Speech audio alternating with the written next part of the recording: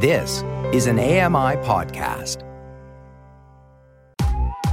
I'm Kelly McDonald. I'm Ramya Amadin, and this is Kelly and Ramya.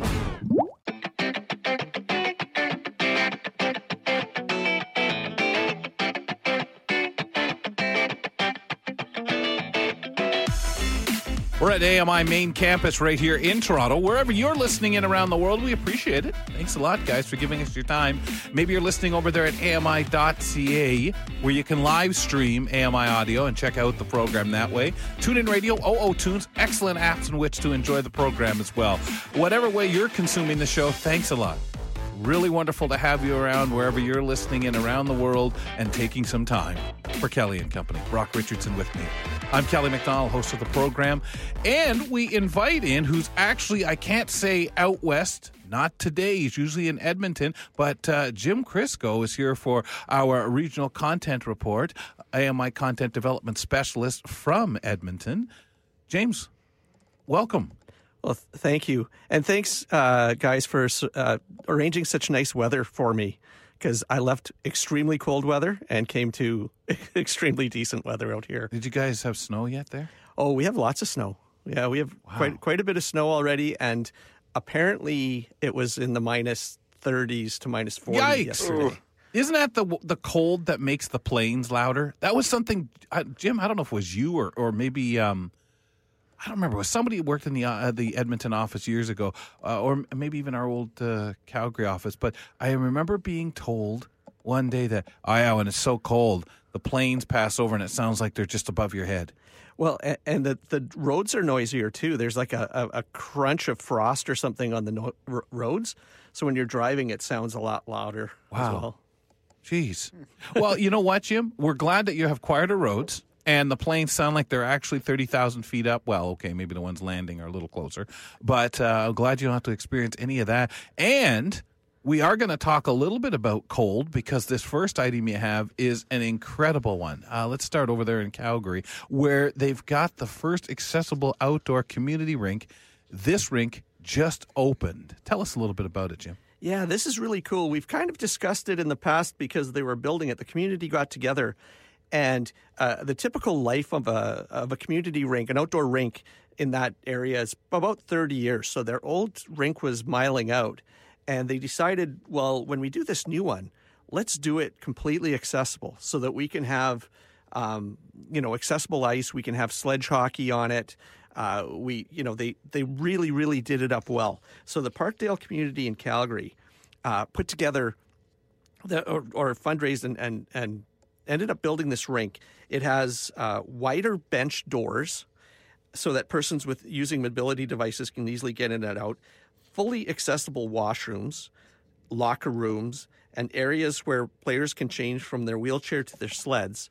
It has the plexiglass in the walls of the rink in the sides, so that there's full visibility. It's really, really set up very well, and what they also did is it was certified as gold rating. So it's the first rink. Well, this is the first accessible rink in Alberta, and it's an accessible rink that is certified gold under the Rick Hansen Foundation Accessibility Certification, with a score of 88 out of 100 points. Nice. Oh, Jim, I didn't even know.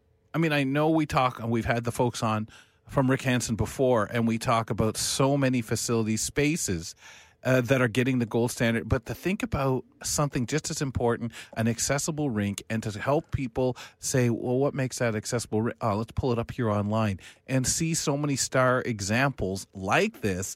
This is another win-win, as we're seeing so many accessible baseball fields or rinks like this opening across the country. Absolutely. And, there is something about, and I'm not sure if it happens as much out here, because clearly your climate is a little bit milder than ours. But in the West, there's a real sense of community at the outdoor rinks. Yes. Many, many communities have outdoor rinks of some form, and people go out and they play shinny hockey, or they just go out for a skate, or, they hang out outdoors. And there's even some, in Edmonton, a very popular tournament in minor hockey is an outdoor tournament that happens over the Christmas season.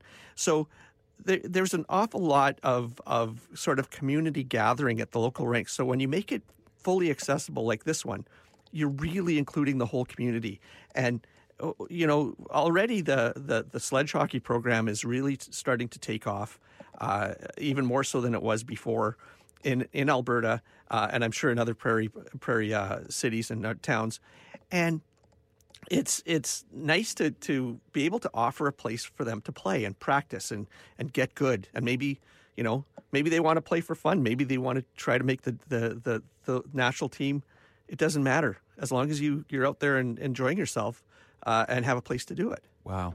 Brock, nothing makes you feel better but a brand new facility. No, there's always that, new feel of a new facility, and you got to love that. And I love the fact that, they've gotten such a good rating.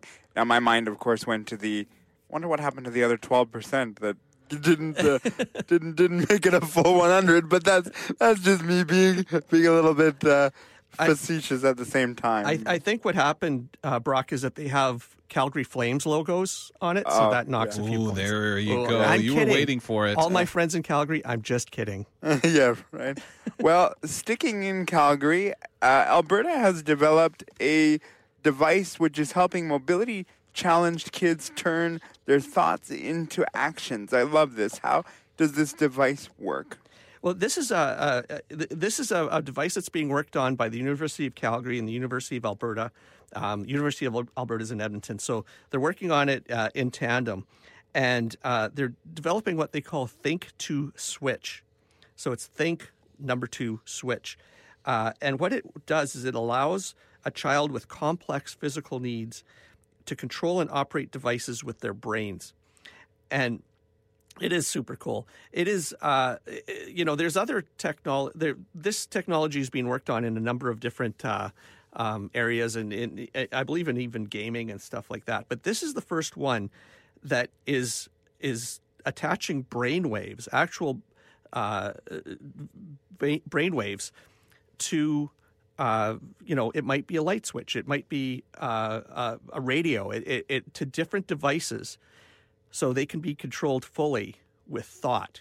There's a family in here, a 6-year-old Calgary girl with cerebral palsy, and her family was just talking about, what a kind of a game changer it is to allow her to be able to access these devices, participate in different things now that technology is available. And, with certainly the people working on it in the 2 universities, this is only going to get better. I mean, it's in development, but I'm sure it's only going to become broader in what applications it can have. So it's great to hear.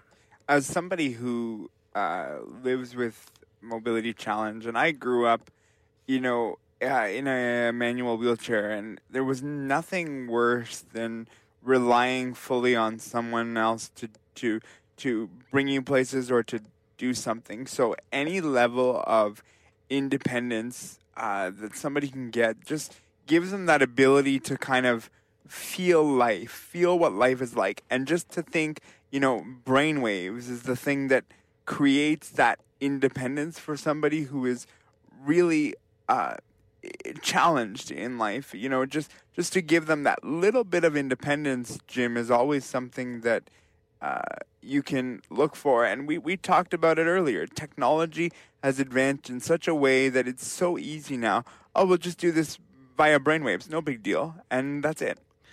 Absolutely. And, as you're saying, through the advancement of technology and the new applications and this, hopefully it won't take too long before this becomes just second nature, just another tool, another device, another thing to be used by the community. And absolutely, it's really wonderful to hear, and it's also pretty exciting and amazing stuff happening. Awesome.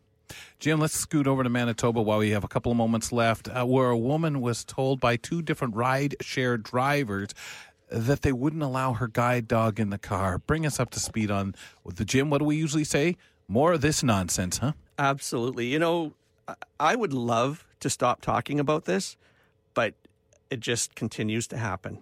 And I think that you have to, hopefully the more you get the word out, the more the right people will hear and understand that a guide dog is allowed everywhere.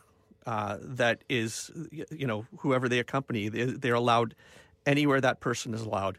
And it's not a pet. It's you know, a mobility aid. It just frustrates me. And this lady, her name is Veronica Kenya. She had two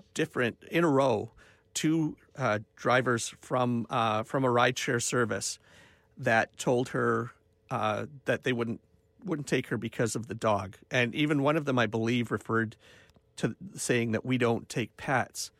And, you know, clearly at that point, it's an education issue. But keep in mind, this is in Winnipeg, and not picking someone up can have dire consequences. You know, this time of year, same as in Edmonton or same as in a lot of prairie cities. We're not talking about middle of summer where you can just wait comfortably for another ride to show up. So it wasn't until the third ride from this service that she finally got a driver that accepted her. So what she's going to do, and really kind of the only thing you can do at this point, if you want to take it to the next level, is to actually submit it as a human rights complaint, which she is going to do, and good for her, because it's the only way things are going to change. It's so ridiculous that continually we hear this. And I get it. A driver could sit there, well, I wasn't taught that. I didn't know any better, and could try that. But you know you're not going to be long working, because if we could just slap those hands of the rideshare and say, train these people. Jim, as usual, thank you kindly, sir. Really appreciate everything you do on Kelly and Company. And we'll talk to you later. Our content development specialist join us on the program Wednesdays and Fridays. Coming up in the next hour, we learn how to deal with inflation in our monthly conversation with a certified financial planner, Ryan Chin, and reporter Geraint Hardy. He's back on the program with quirky stories for us on What in the World. In a moment, Bill Shackleton, as he swaps off with Jim, slides into Studio One to join us for The Buzz.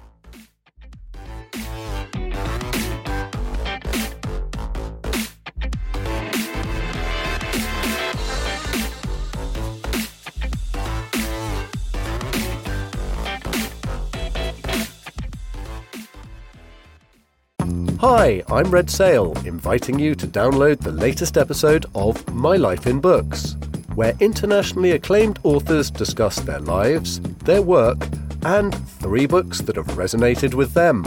That's My Life in Books, available wherever you get your AMI podcasts.